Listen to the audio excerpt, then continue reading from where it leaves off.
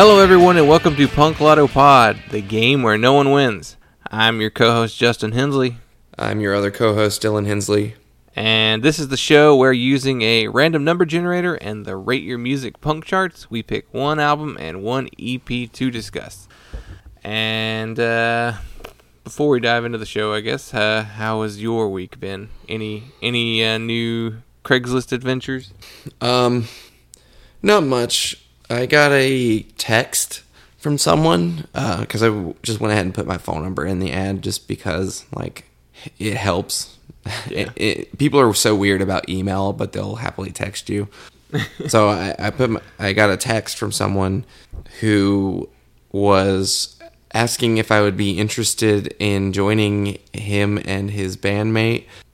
They were a banjo player and a guitarist vocalist. And they're sort of folk punk. Ugh. And I was like, there's always that possibility that it's the good kind of folk punk. There aren't that many, though, and I don't know any that have banjos in them. Well, yeah, and I was also really curious about that, too.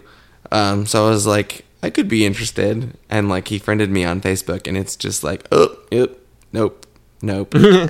Is he an oogle? A oogle, yeah. Use an oogle. Yeah. Ugh. Other No than thanks. that, I reached out to someone who posted saying he was looking for bandmates for like a indie shoegaze kind of band.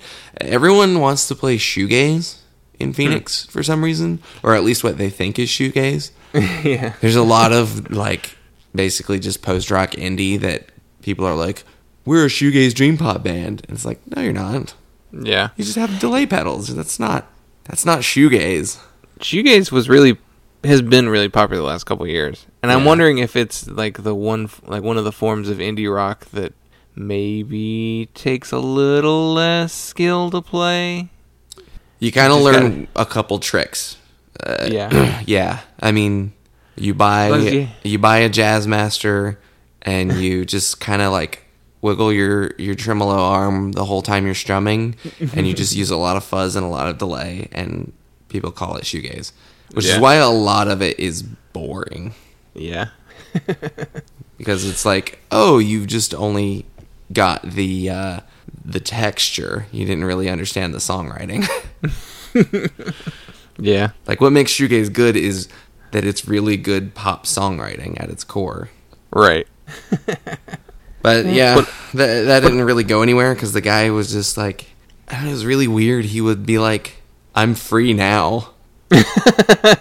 He did that like 2 times or something. He's like, I'm freeing up. And I'm like, okay, but now I'm doing something. Like, You can't just let's plan a time. Yeah. Like, I texted him back. I was like, if there's a specific time that works for you this week, let's get together. And he didn't get back to me. Like, But whatever. he couldn't just come play at the drop of a hat. Yeah. I don't need another guitar player that badly. Yeah. You need a drummer more than anything. Yeah. I need a drummer, and then I can just grab any bass player, and we can just be a 3-piece. It's fine. I can... What bands have you played bass in? I played in a hardcore band. That's fine. Perfect. So you'll do exactly what I tell you. Pretty much. Yeah, pretty much. My guitarist told me what to play, so I just did that. You have a lot of open E, I hope. Yes, actually. Hardcore kid at heart. Yeah, Just I guess. converted it all to Springsteen punk. A lot of E chords there. Yeah. I haven't done much this week. This is the first week where I haven't had to work 60 hours of overtime in a month that wasn't surrounded by Christmas. So I wound up seeing like a bunch of movies in this last week. Saw Aquaman last week. That movie's fucking bonkers. It looks weird. It's like, it kind of reminded me of like really bad 90s movies and how they would just go for it sometimes. Like, Dolph Lundgren is in the movie, and he has and his red head is hair. his giant nose.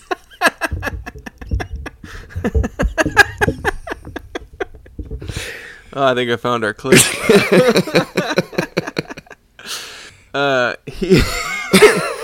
He's got red hair and a red beard, which is just weird because I've never seen him with anything other than blonde and black hair. Yeah. That movie's just weird. What else? What else did I see? I've seen 2 movies about royalty this week. Oh, did you see The Favorite?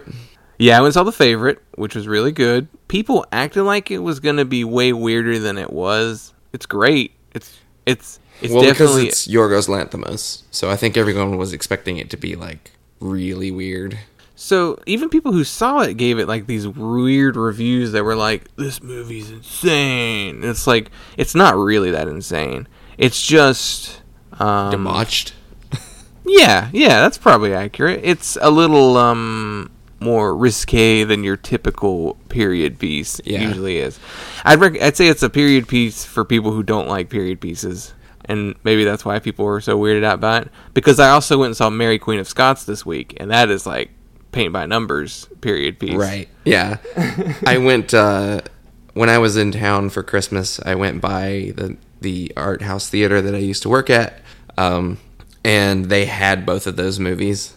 Mm-hmm. So like I was just talking to like the guy I know really well, manager there, assistant manager there, I guess, and he was saying like people were hating The Favorite because it's just these rich old white people that go to the art house movie theater and they love period pieces, so they all just figured they would love that, and they were all just like appalled at how gross it is.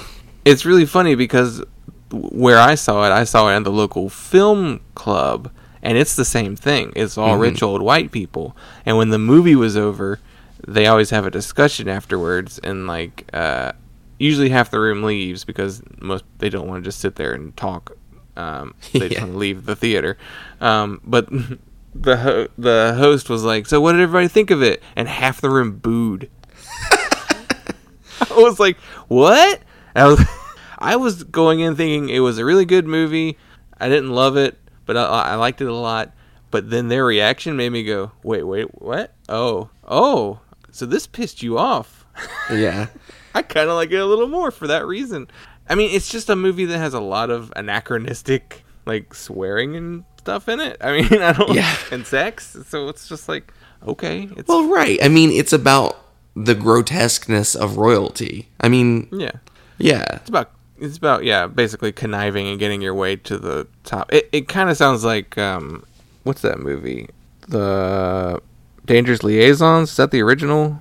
I think it's one. It's got the one. It's the one with John Malkovich. It's like a period piece where they play tricks on each other, basically. I don't know. It's kind of almost Shakespearean too, because I feel like there's a lot of conniving in Shakespeare plays. So I don't know. I don't know what they wanted. Yeah. I think they wanted Mary Queen of Scots, which was good, but it wasn't anything remarkable other than performances. Yeah, I would like to see The Favorite. Like I would go into it with somewhat low expectations because I really didn't like The Lobster. Mm-hmm. Like I liked the first half of it, and just it lost me in the second half. And he just kind of seems like that kind of director, just like swings for the fences, I guess. And it's worth watching, especially for Olivia Colman. Yeah, and Emma Stone actually really, all 3 of them, to be honest. Are Rachel really Weisz great. Is great. Yeah, so it's worth it for their performances, and the story is interesting enough, and it's got funny stuff. Though they did tend to cram all the funny stuff in the trailers. So yeah, and then way on the opposite end of the spectrum, I went and saw the movie Escape Room. Do you know what that is? I think I've seen the trailer for it. It's a PG-13 January horror movie, if that gives you any indication. It's like Saw if you took all the gore out of it. Oh, jeez. And made the emphasis on the actual puzzle solving. So in a way, it really wasn't that bad. It's unique. It's not unique. It's well done. It's like they go to an escape room and they have like 5 different rooms they have to get out of, but you can also die in the escape room. And it's kind of typical of that formula, but they did make some unique rooms, and you didn't care about the characters, but you were like, oh, how are they going to get out of this room? So you're actually really into the puzzles. Yeah. They did a good job. So it has like a 50% on Metacritic, and for this type of horror movie, that's actually really good. So there's like nobody in it. Yeah. The cast is really unknown. Like Tyler Labine is like the only person I recognize. Deborah, what, isn't that the woman from Dexter? Deborah Ann Woll. She's known for True Blood. Oh, True Blood. Yeah, True Blood. Yeah. She's Karen Page in Daredevil. That's who she is. I recognized her. Okay. She's got red hair in this movie, and she's blonde in Daredevil. Okay. Yeah. Well, this has been Movie Roundup. Yeah. Oh, man, we talked a long time about that. So what year did we get?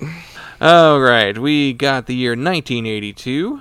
So let's take a look at the charts for 1982 and see, were there any trends in 82? See how badly we lost. Man, so we were looking at this right before we hit record, and we both were like, oh, fuck, this first page rules. It's so good. Holy shit. Just real quick, the top 10? Yeah. Right. The Cure, pornography. Dead Kennedys, plastic surgery, disasters. Bad brains. We can skip the fall. Yeah. I mean, it's a big deal. Versus by Mission of Burma. Walk Among Us by Misfits. Hear Nothing, See Nothing, Say Nothing by Discharge. Under the Big Black Sun by X, the best X album. Yeah. Milo Goes to College. Is that the best Descendants album? Yeah, I think so. The Faith Void Split. Yeah. Like, come on. And then you keep going. There's a Susie and the Banshees. There's Bauhaus. There's Psychedelic Furs. Modern English. I bet that album's fun. MDC. No, that's not a good one. Why would you point that one out? Is that not a good one? I don't know. It's a big name. They suck. Strawberries by The Damned. Yeah. Combat Rock by The Clash. There's the Flex Your Head comp. Songs of the Free by Gang of Four. Yeah, and then even like some of your like not as big stuff, or like maybe not as straightforward punk. You've got like a Cocteau Twins record. You've got like a Gun Club. Mm-hmm. Psychic TV. Even on the next page, there's Orange Juice, and well, once you get on the second page, you start to lose. Yeah, it drops off pretty quickly. It's a front-loaded year, I guess. I don't know. Sonic Youth by Sonic Youth is on there, so that's interesting. Beneath the Shadows by TSOL. That's actually their best album, I think. There's a Richard Hell and the Voidoids album.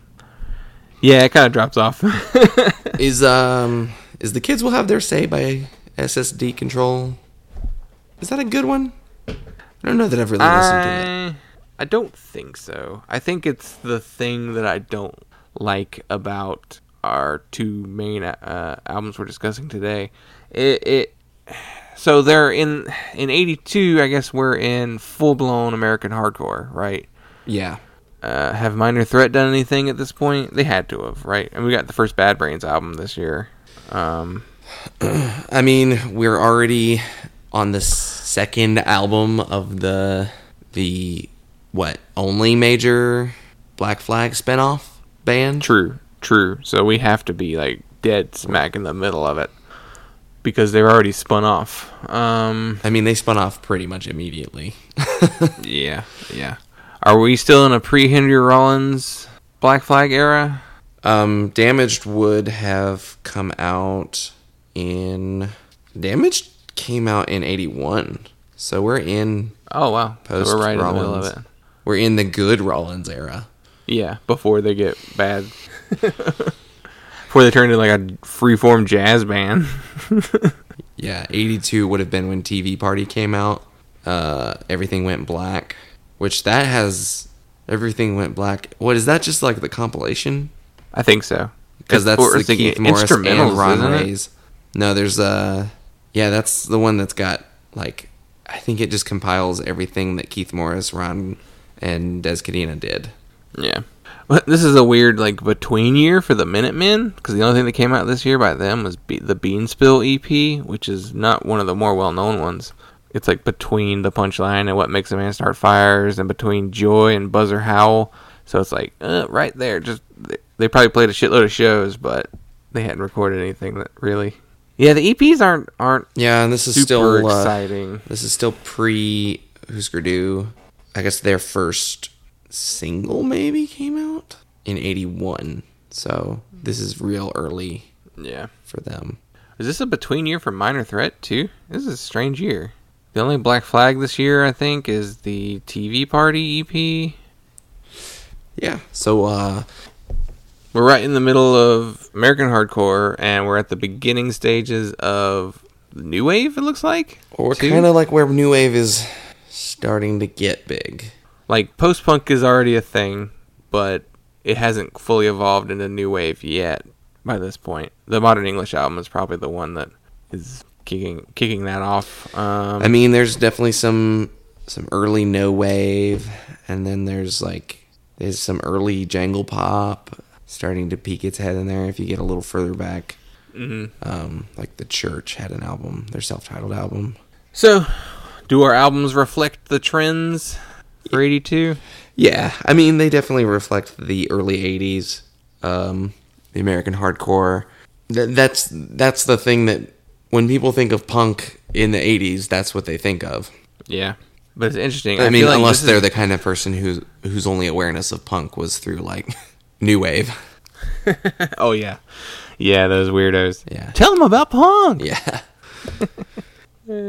Well, let's dive into our albums for the episode, I guess. Unless there's anything else you have to say about the charts. Not really. They really speak for themselves. Yeah. So, we got number 66 on the album chart, and it is The Circle Jerks, Wild in the Streets. Wild! Wild! Wild!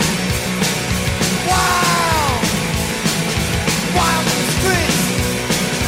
Wild in the streets! Wild in the streets! Wild in the streets! In the heat of the summer, better call out a plumber. Turn on the steam cock, cool me off with your big crowd fighters and your newspaper writers. Still need a drugstore to kill my buzz. Wild in the streets, running, running. Wild in the streets, running, running. Wild in the streets, running, running. Wild in the streets. 64 valiant, handful of Valiums, couple of beers really do me right. You better believe us, better trust us. Teenage giant, walking rap, wild. Wild! Wild! Running! Wild!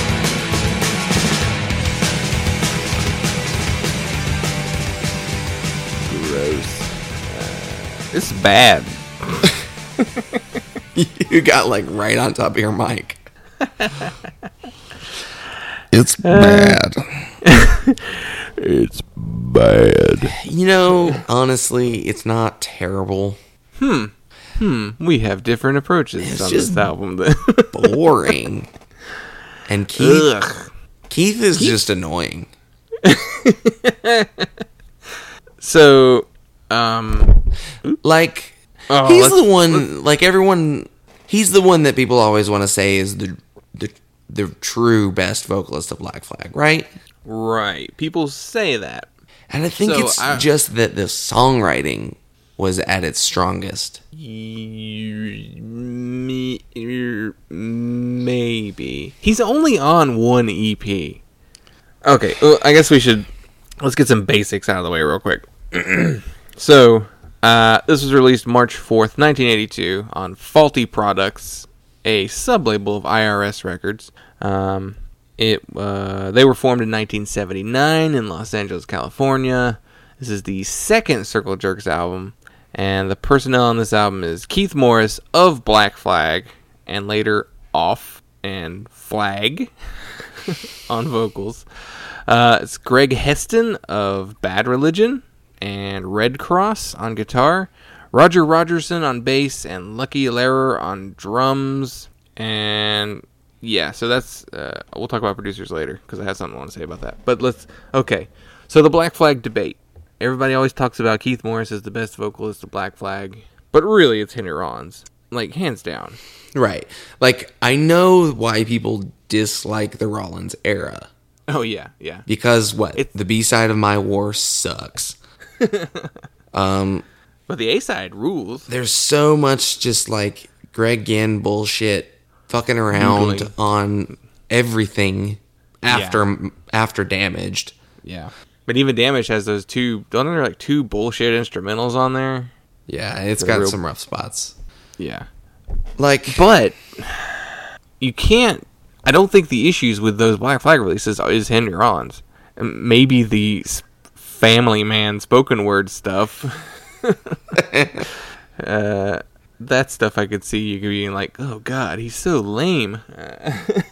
But Keith was just on Nervous Breakdown. yeah. Look at Nervous Breakdown. It's 4 songs. Nervous Breakdown, Fix Me, I've Had It, and Wasted. I don't even remember I've Had It. But the other 3 are pretty classic songs that also got re-recorded by Henry Rollins. And I think he does them better. Yeah, because Jealous Again is Ron Ray's. Yeah, which people gave him a bad rap, but the Jealous Again EP rules too. I mean, scratch White Minority, but... Oh, right, yeah. But, okay, maybe it's just right, the Jealous but Again song. the A-side is Jealous Again and Revenge. Yeah. Yeah, B-side. I don't even know what No Values and You Bet We've Got Something Personal Against You are. Right, and then Six Pack is that Dez? Cadena. Which Dez sounded an awful lot like Henry Rollins. I didn't realize how similar their voices were. Well, right, and Dez is the one who's in the... Is it Dez or is it Ron who is in the documentary? It's Ron. It is Ron? Decline of Western Civilization. Yeah, it's Ron. They call him Chavo Pederast. Which I think they had a falling out with him, and so then they called him that. I think that's what that name came from. That wasn't even like his chosen name. Yeah, that wasn't his stage name. No. And then they were like, oh, you can come back and do the album in 2013. Right. Fuck you, Greg Ginn. Right. You're just mad that Keith Morris is making more money off the Black Flag name than you are. So, yeah, right. So, and listening to this Circle Jerks album, Oh, right. it kind of makes me really annoyed at Flag, right? Why is that? It just reminds you that Keith is overhyped as a Black Flag vocalist. Yeah. He's only on the one EP. Yeah. So why should he get to be the reunited Black Flag that everyone... Like, Greg Ginn sucks. Sure. Yeah, Greg Ginn's He's a gigantic asshole, but, like, he did write those songs. Yeah. If you look... And Keith's not good. Keith's not good. What I think about when I think about Flag is I think about it's just giving the other guys some money, basically. Yeah. So that Flag is Chuck Dukowski, Bill Stevenson, Des Cadena, and Steven Egerton is taking Greg Ginn's spot. So Chuck, Bill, and Des deserve it because they were in Black Flag for a really long time each. Yeah. So I feel like it's really just being like, hey, we can sing along to Black Flag songs and not feel bad that we're seeing Greg Ginn Yeah. be a tool to everybody. And isn't he have some issues too? Some accusations thrown his way? Greg? Yeah. I don't know if there was some accusation. I feel like I heard something about... Let me make sure before I'm like throwing out stuff that... Right. Ron Reyes accused him of rampant drug use and child abuse. Right. That's right. He was accused of child abuse by his ex-wife, Marina Ginn. So there's a good chance that it's true. Yeah. So remember that when you buy some SST albums. Yeah, buy that shit used. Don't fucking buy that shit repressed.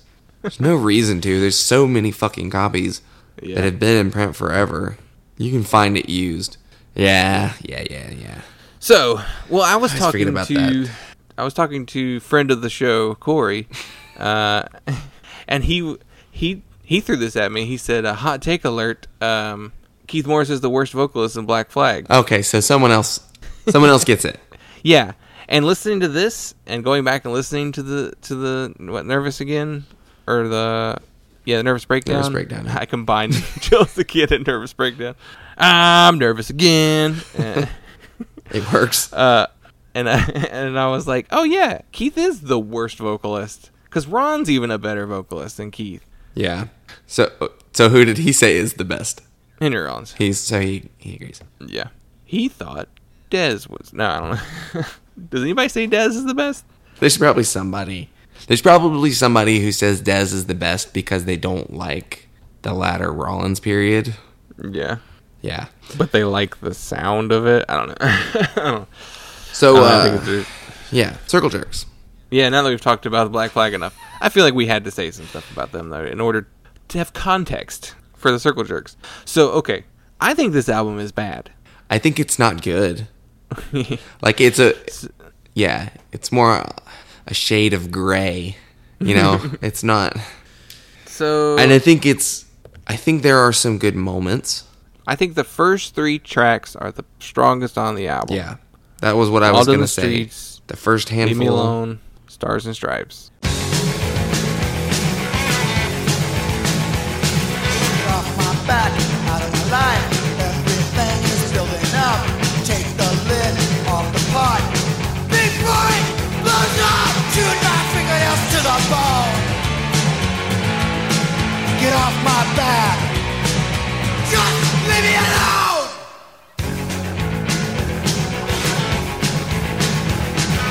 Wake up tomorrow, do it again. Yes, sir. Yes, ma'am. No, sir. No, ma'am. Get the back when you fucking scam. Shoot my fingernails to the bone. Get off my back. Just leave me alone. Everything after that, I think once you hit Meet the Press, you're like, oh, I don't care about any of this. Yeah. And I don't know how much of that was just me going, God, these Reagan-era complaints feel so quaint now. You know, I kind of appreciated his Reagan-era criticisms. The thing I do appreciate about Keith Morris is that he doesn't speak in generalities. Yeah. I mean, he does actually make pointed criticisms of the Reagan administration and In the early days. in the early days of the Reagan administration. So I want to give him that much credit. Like, Yeah. he's always been very politically active and attentive, and I just don't think he's a good vocalist. Yeah. There's some weird songs about, like, there's one song that's talking about, like, someone being a boring housewife or something like that. And it's just like, is that what you're really worried about right now? I feel like anytime you see Keith Morris in one of those punk documentaries, he's always talking about tearing down the white picket fences and suburbia and all that. And I'm like, I mean, there's something to be said about that, but at the same time, that wasn't the most pressing issue of the day.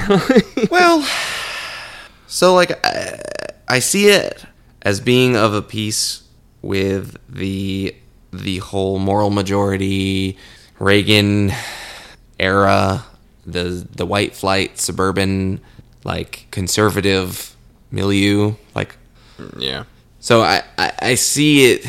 I understand, because the Descendants did that stuff too. I want a suburban home. I mean, that's just kind of a general criticism that punk's always made. I feel like it's the weakest criticism they could make of the day, because there was real fucked up stuff Right. going on. Right. And that's just, like, surface level to me. I don't know. Because I feel like it's a majority of them just going, these normies don't like me because I'm weird and a punk. And it's like, well, how about let's talk about what the United States is doing in, South America right now. Right. Or Well, that's what the Minutemen were for. True. Actually, yeah. Keith Morris is from Hermosa Beach. Is he? So he's just kind of a hippie too. Yeah, well, he's got those stupid dreadlocks. So Those 9-foot long dreadlocks. I think he just kind of like got it from both sides, like his surfer hippie friends and his punk friends. Everybody's just like, fuck the normies. Yeah. Which, they would have been pretty close to like maybe more like Orange County and Yeah. more inland, suburban LA. Yeah. But the music on the record too. It's really like It's already scraping the bottom of the barrel of American hardcore. Yeah, see, that was my issue with like a lot of hardcore in this time period. There were, if you listen to them, they all sound the same, with the exception of a few of the bright spots. Like you got over in DC, you've got Bad Brains and Minutemen, and then Minor Threat. Minor Threat, yeah, and then in Los Angeles you have the Minutemen and Black Flag.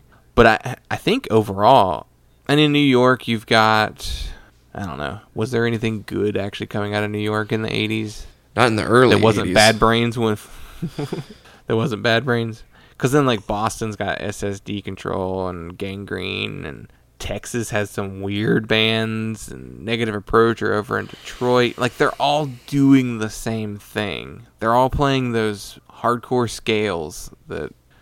Right. It's someone's impression of hardcore. Mm-hmm. It's not someone's. Which and I was thinking about it. Like why are the Circle Jerks, other than the Black Flag Association, remembered so fondly when they didn't write any good songs? And I think it boils down to, I think it's the Black Flag connection, the name recognition, the skanking right kid drawing, and they had good imagery, good marketing, I guess. And it was just 82. It was 81, 82. It was early 80s. Yeah. And everyone just probably bought every hardcore record they could get. Like, it just didn't matter if it was even that good or if you liked it that much. You probably just bought it and you listened to it because anything was better than what was on the radio. I also think there's a little bit of shock value in there because their name is the Circle Jerks. They have an album called Group Sex and another album called Golden Shower of Hits. Ugh. But it's funny when you look at, gross. When you look at the songs themselves, they're not really shocking. No, not really. They're mostly political, mostly social stuff. There's one song on here that really bugs me. It's Defamation Innuendo, where he's just basically just complaining about a music journalist. Yeah. Not getting it. I'm like, come on, man. What are you wrote an entire song about this? Cool it. And even but none of these other songs are super gross. So it's like, why did they pick the name and name their albums these kind of quote unquote shocking things? So Defamation Innuendo, the term should actually be said the other way, innuendo, defamation. Or innuendo it's like an actual legal term. It's basically what I think that's what it's actually called when someone says something defamatory. Mm-hmm. Huh. Yeah, so he was just mad that someone wrote a bad review. Yeah. You're defaming me. Yeah. I don't know. Like, it's this, every song sounds the same, especially after you get past the third track. The only one that I feel like sounds different is Trapped, because it has like it's like one of the more aggressive tracks on the album, and it has the few moments where the bass gets to do something other than just root chords.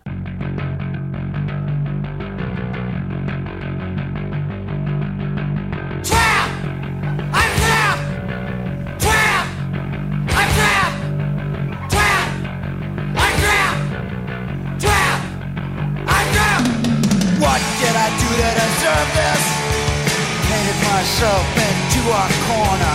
What did I do to deserve this? Painted myself into a corner. No windows, doors, or a ladder. Trap! I'm trapped! Trap! I'm trapped! What did I do to deserve this? Running down a black alleyway. What did I do to deserve this?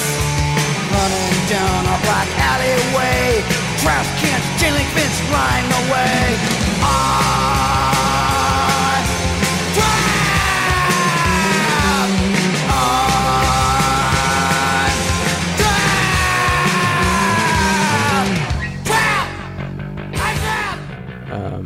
Oh, speaking of, Roger Rogerson, right? He's the bass player, is a classically trained guitarist.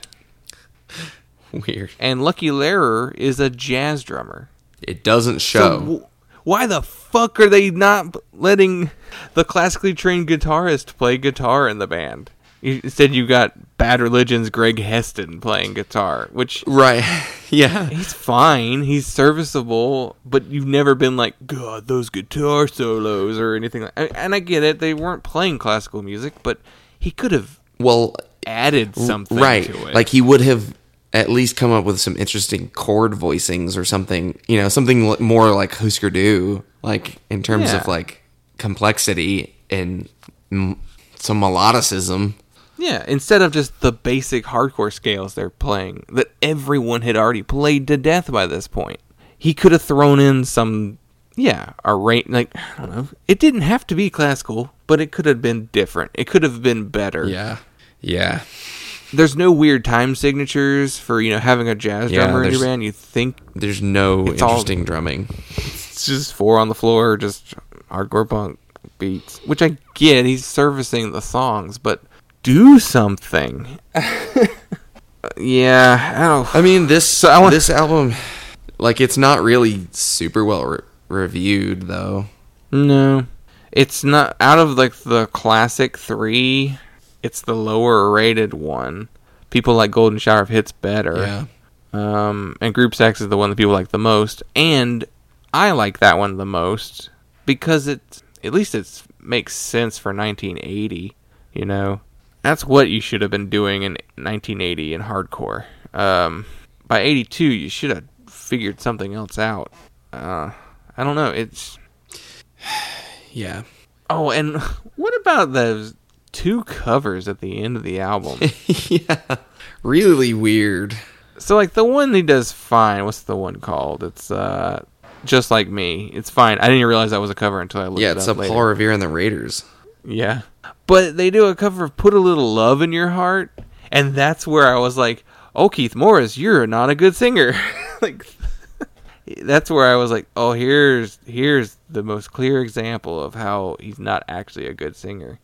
Yeah, I mean, it's hardcore. He just really just has to yell. Yeah, but it's such a... I don't even think he yells good. No, he doesn't. His voice gives out all the time. Yeah. I don't know. So I wanted to bring this up when we were talking about the personnel. So I looked at the producers on the album, and it was produced by 2 people. One is Gary Hirschges, and he produced Social Distortion album and Wild Gift by X. Oh. And that was primarily it. But the other producer was the one that was like, what? The other producer was David Anderl, who produced albums by Chris Christopherson, Rita Coolidge, Ozark Mountain Daredevils, Booker T, Amy Grant, and a bunch of soundtracks like The Breakfast Club and Pretty in Pink and Bill and Ted's Excellent Adventure. The Circle Jerks is the only album remotely like this. I wonder if he got credit because they used his studio or something. It has to be, because he's produced like 100 albums of Chris Christopherson or Rita Coolidge alone. He worked with them all the time. Like, I wonder if maybe Gary Hirschges was like an engineer or something at his studio, and then just like... I don't think that's right either, because I think there is an engineer listed on the album too. Let me check real quick. Yeah, there's 2 other engineers on the album, Paul McKenna and Steve Katz. Gary Hirschges. Oh, did I say Greg? It's Gary. Yeah. He was also their manager, so it almost sounds like he didn't produce it either. It says it was recorded at A&M Studios, and that's probably where David Anderl comes in. Well, though, why was this recorded at A&M Studios? Yeah, they must have gotten like... Yeah, because that's like a major... Okay, yeah. So a lot of the stuff he did was released on A&M Records. So it had to be one of those things where he's like, I'm getting credit because it's A&M. Yeah. They probably booked the studio, probably recorded it at night. Yeah. Just And what was the label again? Faulty Products was an imprint of IRS, which was basically the arm of the label that distributed records that didn't get A&M distribution. That's what I was reading about. So, because like IRS had some connection with A&M. yeah. IRS was distributed by A&M from 79 to 85. Yeah. And then whatever they couldn't get through A&M's, or whatever A&M didn't want to distro themselves, that's what they created this other arm for, Faulty Products. What did they put out under that? Anti-Nowhere League, The Fall, Dead Kennedys, Cassette. Yeah, so like the more punk stuff that A&M didn't necessarily want. Yeah. I don't know, it's just funny to see such like a Chris Christopherson's producer worked on this album. Yeah, he probably has no memory of it. No, I'm he sure probably he didn't have wasn't anything there. to do with it. Those two engineers probably did all the work. Yeah, I don't know.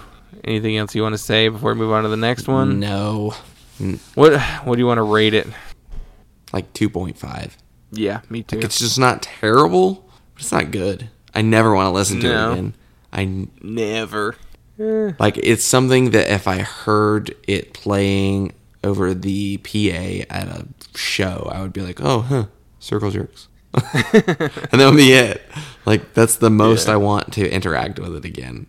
Or the Circle Jerks in general. Yeah, even though Group Sex is their best album, I don't ever want to listen to it. I don't think I've ever listened to it all the way through. I may have once or twice. I remember a couple standout tracks from my college days of downloading just a track at a time of music instead of whole albums. That Napster style of downloading. Yeah. Well, let's hop over to our EP. What is our EP? It is number 26 on the EP charts, and it is Articles of Faith and their EP, What We Want Is Free.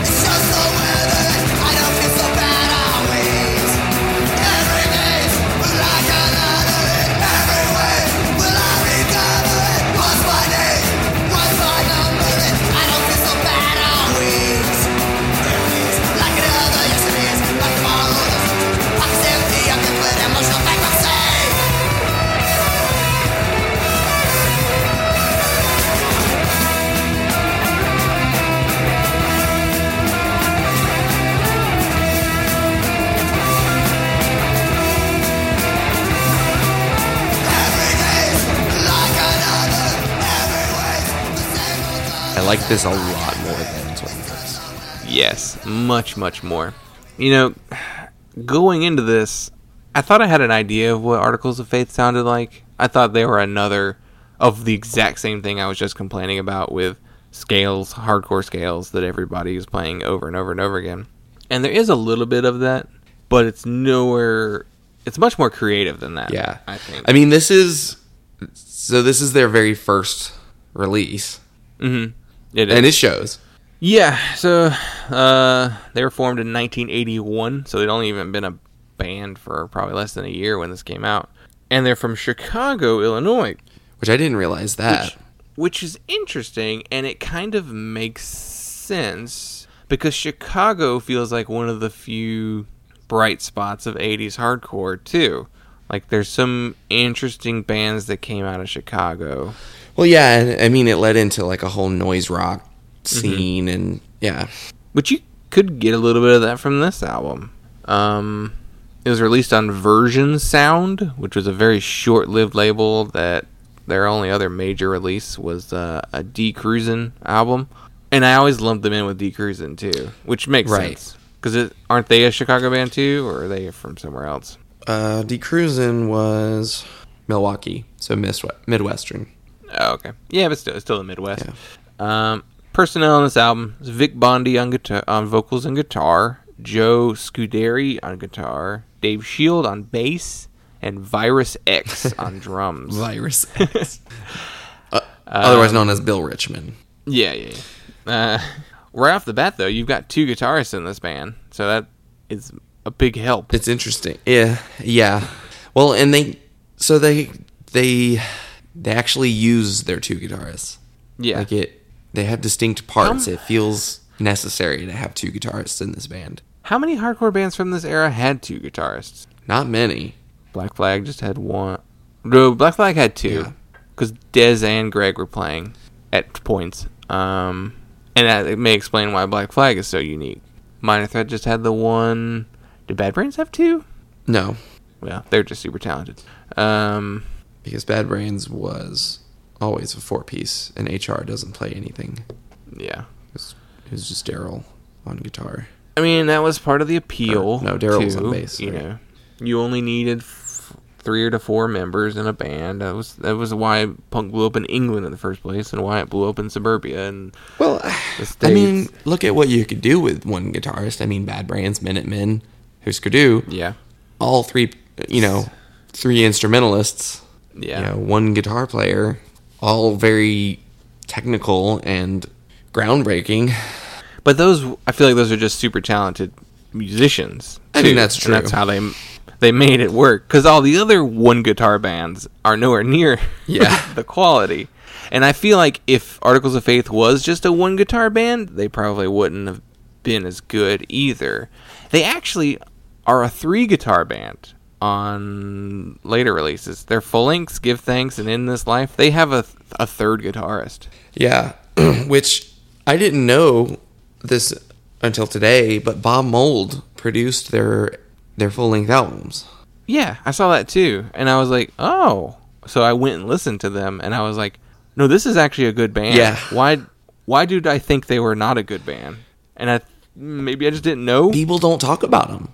They don't talk about Articles of Faith. They don't talk about D. Cruisin'. No. Also a great band that I discovered, found out way later was like actually really good. People just don't, and it's, I guess, because they were Midwestern and they weren't Husker Du. Yeah. I feel like Husker Du, even in the early 80s, weren't super well known. It wasn't, right?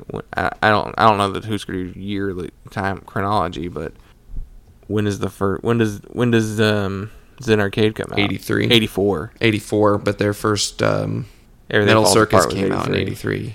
Yeah. As well. So they were later, and plus they were a little poppier, so that's why people talked about Husker Du. I think the quality of Husker Du is why people talked about Husker Du. Yeah, I mean... yeah, I don't know. Being a Chicago band, Chicago, I feel like, didn't get a lot of recognition until a little later when, like, Naked Raygun kind of took off. But now Chicago is, like, a super well-known place for punk rock, so you'd think we would have known better back then instead of worrying about DOA in Washington State. Zero Boys, they were Indianapolis. They were a Midwestern band. I'm trying to find other Midwestern bands from that time period. So Necros. Let's pause right here. I have a copy of American Hardcore I can flip through that has a map on it. So, like, not actually pause, but hold on a second. I'll be right back. All right, I'm back. Well, there was like supposedly Articles of Faith are featured prominently in the American Hardcore documentary. Yeah, I don't remember that. I feel like Vic Bondi is in it, and he talks a lot, but I don't think they play or show a lot of footage of Articles of Faith playing. And if it is, it's real bad quality. And then Yeah. So even though Stephen Blush is full of shit, his book is a handy resource for early 80s hardcore. I'm just trying to find... So, like, there was... Detroit was actually pretty big for hardcore. Crucifix, Necros, Negative Approach. Yeah, there's really not much from the Midwest. Not this early. Yeah, the emphasis was on DC and LA.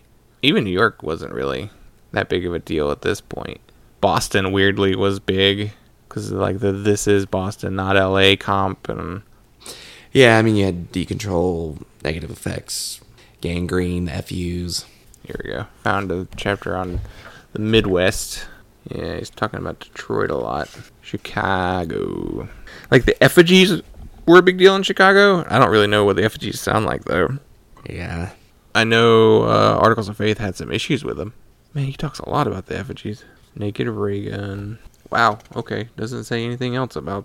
Oh, yeah. Articles of Faith sure are featured prominently. He doesn't even mention them. Oh, wow. Really? I don't even see, like, in the Chicago section. So he probably worked with the effigies. So he Yeah. just didn't talk about Articles of Faith because of their beef. Probably. Yeah, I don't see anything else. That book is full of a lot of information, but the journalistic integrity of it is very compromised. So, There we go. Here we go. There's a paragraph. Okay, there's 3 paragraphs. Okay. Articles of Faith was fronted by vigilant politico Vic Bondi, a Jello Biafra type who acted as the conscience of the mid-'80s Midwest scene. People truly listened to him. Bob Mould of Husker Du produced their first record, 84's Give Thanks and 87's In This Life. Well, that's not even grammar. You need records. Okay. Most of AOF's extensive history occurred after 1986, falling outside this book's scope. Fuck yeah, you. right, because Bondi put out his whole thing is hardcore was dead after 86.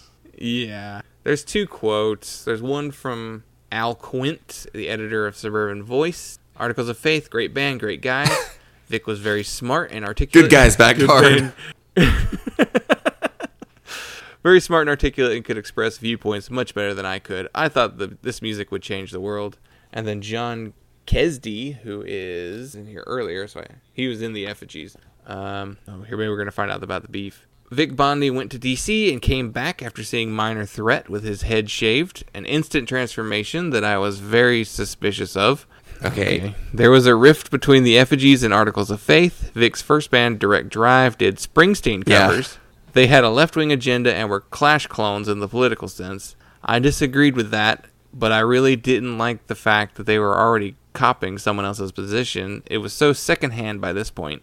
He became this big icon for what can be termed the second wave of Chicago hardcore, which, as you said, were Articles of Faith, Rights of the Accused. By that point, the bands cloned each other. They sounded homogenous.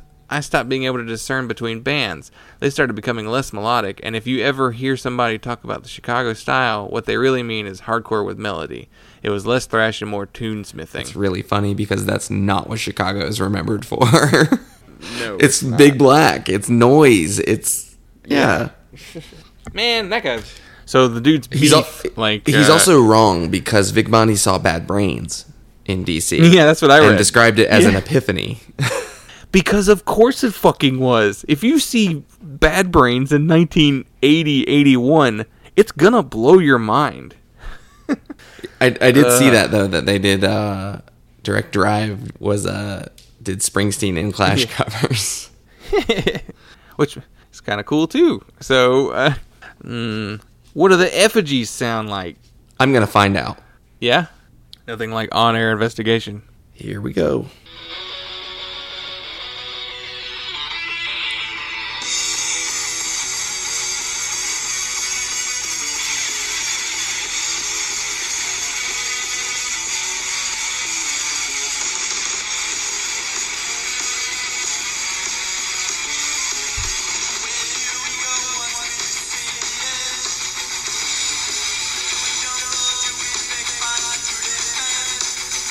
This shit's melodic, too.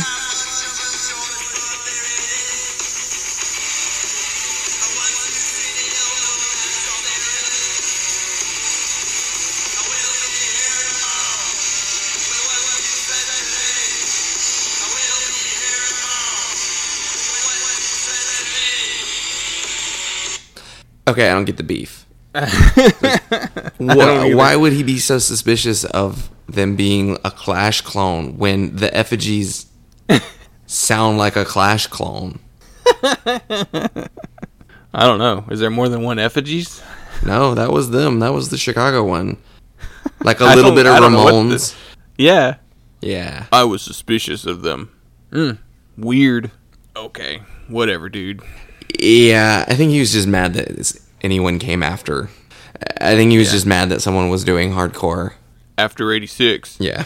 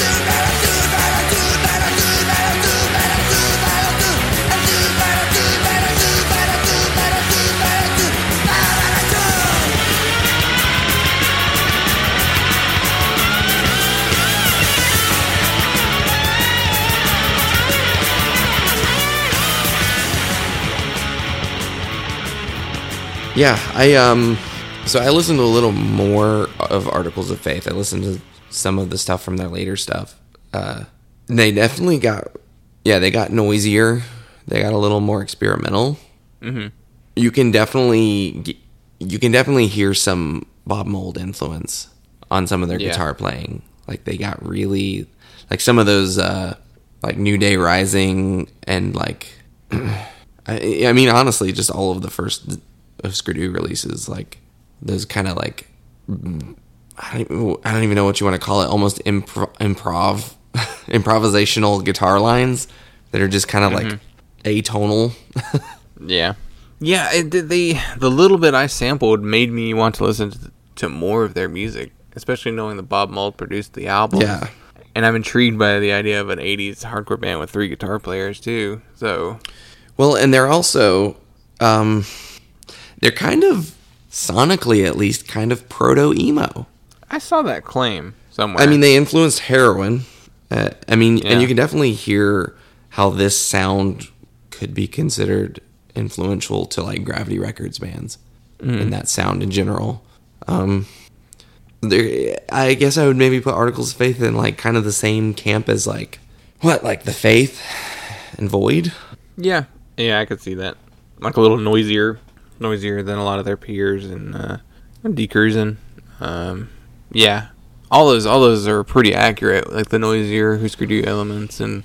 But like on this EP, I really liked the first song, that guitar line. Mm-hmm. On Every Day. Yeah, I liked that one, and I liked Bad Attitude a lot. Bad Attitude is kind of like the single. I feel like the one that you would advertise because it was also a little bit more. It kind of reminded me a little bit of Ready to Fight, the Negative Approach song. It's just mainly because he's repeating the same words over and over again in the chorus, but. I don't know, I liked it. He has a harsher voice too than a lot of people from this era. Yeah, he definitely followed the DC example, at least vocally. Mm-hmm. Really committing, which is more than Keith Morris can say. I didn't bother to look, but I bet there's page after page after page about circle jerks in this book. Because those albums came out before 86. Yeah. Yeah, I wish I had not taken so much of that to heart. Did you?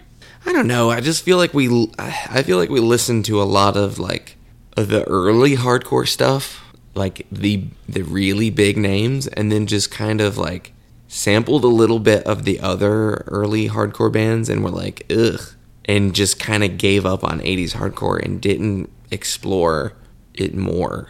Like I wish I had listened to Swizz a lot sooner, you know, and Decruising and Articles of Faith. And well, it just got to the point where you had to dig really hard. I feel like you got all the the best skimmed off the top, but then it would take a much more work to find, because I feel like I didn't even get into Husker Du and Minutemen until much later. I was listening to Black Flag, Minor Threat, and Bad Brains more often in the Misfits. I want to say I got into Husker Du. I probably listened to Zen Arcade in like 2008, shortly before going to college, and then just kind of like started to get into their discography a little bit later in college. Probably was like, yeah, I liked Zen Arcade, I should listen to more Husker Du, and then just kind of like worked my way through their discography. And yeah, definitely listened to all the Black Flag and all the Dead Kennedys, and just wasted time. At least with the Minor Threat, you could do it. It was all on one CD that you could listen to. But you ever like, why am I listening to Annihilate This Week right now, or Bedtime for Democracy? Yeah, I listened. Dead Kennedys definitely were my favorite of that era back when I was listening to it, and I'm like, oh, why were they my favorite? Fresh Fruit was good. Plastic Surgery Disasters is good. There's some decent songs on Frankenchrist. I don't think there's really anything standout on Bedtime for Democracy. Yeah, Jilla's just so corny.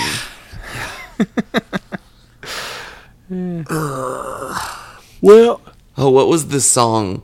We didn't talk about this on the Circle Jerks album. What's the song? What was that song that was like, well, this is just a Dead Kennedys song, but worse. It was like I gotta look up the album. Murder the Disturbed. I think I know what you're talking about. Yeah, I was like, is this like a Kill the Poor? I don't. Yeah, it's one of those. He takes the same like tone that Jello does, that very sarcastic and Yeah. Ugh. Keith Morris. Well, what would you give this Articles of Faith EP? I'd give it a 3.5. I would too. I really want to listen to the rest of their discography. Yeah, and they make it easy because there's just 2 full compilations on Spotify too. So, thank you, Jello Biafra, because that was an alternative Tentacles release. So. Yeah, I feel like they're completely forgotten in the scheme of things of 80s hardcore, and undeservedly too. Thanks to, I do think this book, American Hardcore, really. It really kind of does a disservice to American hardcore. Yeah. By pretending like it stopped existing after 86 it's irresponsible. But also, I don't know, music journalists love to do that shit, because all the British music journalists act like punk died in 78. Yeah, when the Sex Pistols broke up. And then like, well, now we're all post-punk. Yeah. Yeah, I don't ever trust anybody who says a genre died. Because they don't know what they're talking about. They just got tired of that genre. They stopped paying attention. They got old. Now, a genre that did die, I feel like, is third wave ska. Yeah. A little that's quantifiable. Because the only thing that has come out that could be classified as third wave ska are bands that started in the third wave. Or at least have members that were in those bands. So, I bring up ska specifically. Next week, we wound up with... Where did my notes go? Hold on a second. I apparently typed them in the wrong spot. Okay. So, next week, we wound up with the year 1996. And our album was number 89, and it is the Aquabats, Return of the Aquabats. So that's hence the reason I was bringing up ska. And on our EPs, we got number 106, and it is Darkest Hour, The Misanthrope. I love the Aquabats, so I'm going to go ahead and get that out of the way. I like those early Darkest Hour records. Yeah, like the full lengths, yeah. I don't think I'm going to like this EP that much. No, probably not. But we can at least talk about Darkest Hour in a positive light. Yeah, instead of... We'll save it. Well, all right. Continue to follow us on Instagram, Twitter, and Facebook. We're at PunkLottoPod. Our website is punklautopod.simplecast.fm. Our email is punklautopod@gmail.com. I haven't checked that email in a while. Should probably do that. We might have some fan mail, finally. I don't know what's in there. So all our episodes are available on iTunes, Spotify, Stitcher, and Google Play. Think that's it. Anything else we need to mention? No. Tell us what your favorite overlooked 80s hardcore band is. Yeah. That'd be good. Should post that on the Instagram and stuff when this episode goes up. Well, cool. Now we'll cue up the Always Sunny Dolph Lundgren bit. All right, you know what? Check this out. What if it's a man with a few dog-like qualities, like a heightened sense of smell? Jesus Christ, Charlie. Licking, Wait a second. A heightened sense of smell? What if he can smell crime? What if he smells crime? Dude. What if he can smell a crime before it even happens? Holy shit, dude, that's amazing. Smells crime before it even happens. Yes, dude. What if his entire head is just one big nose? Write that down. I like that. His one big nose on Dolph Lundgren's body. Oh, shit.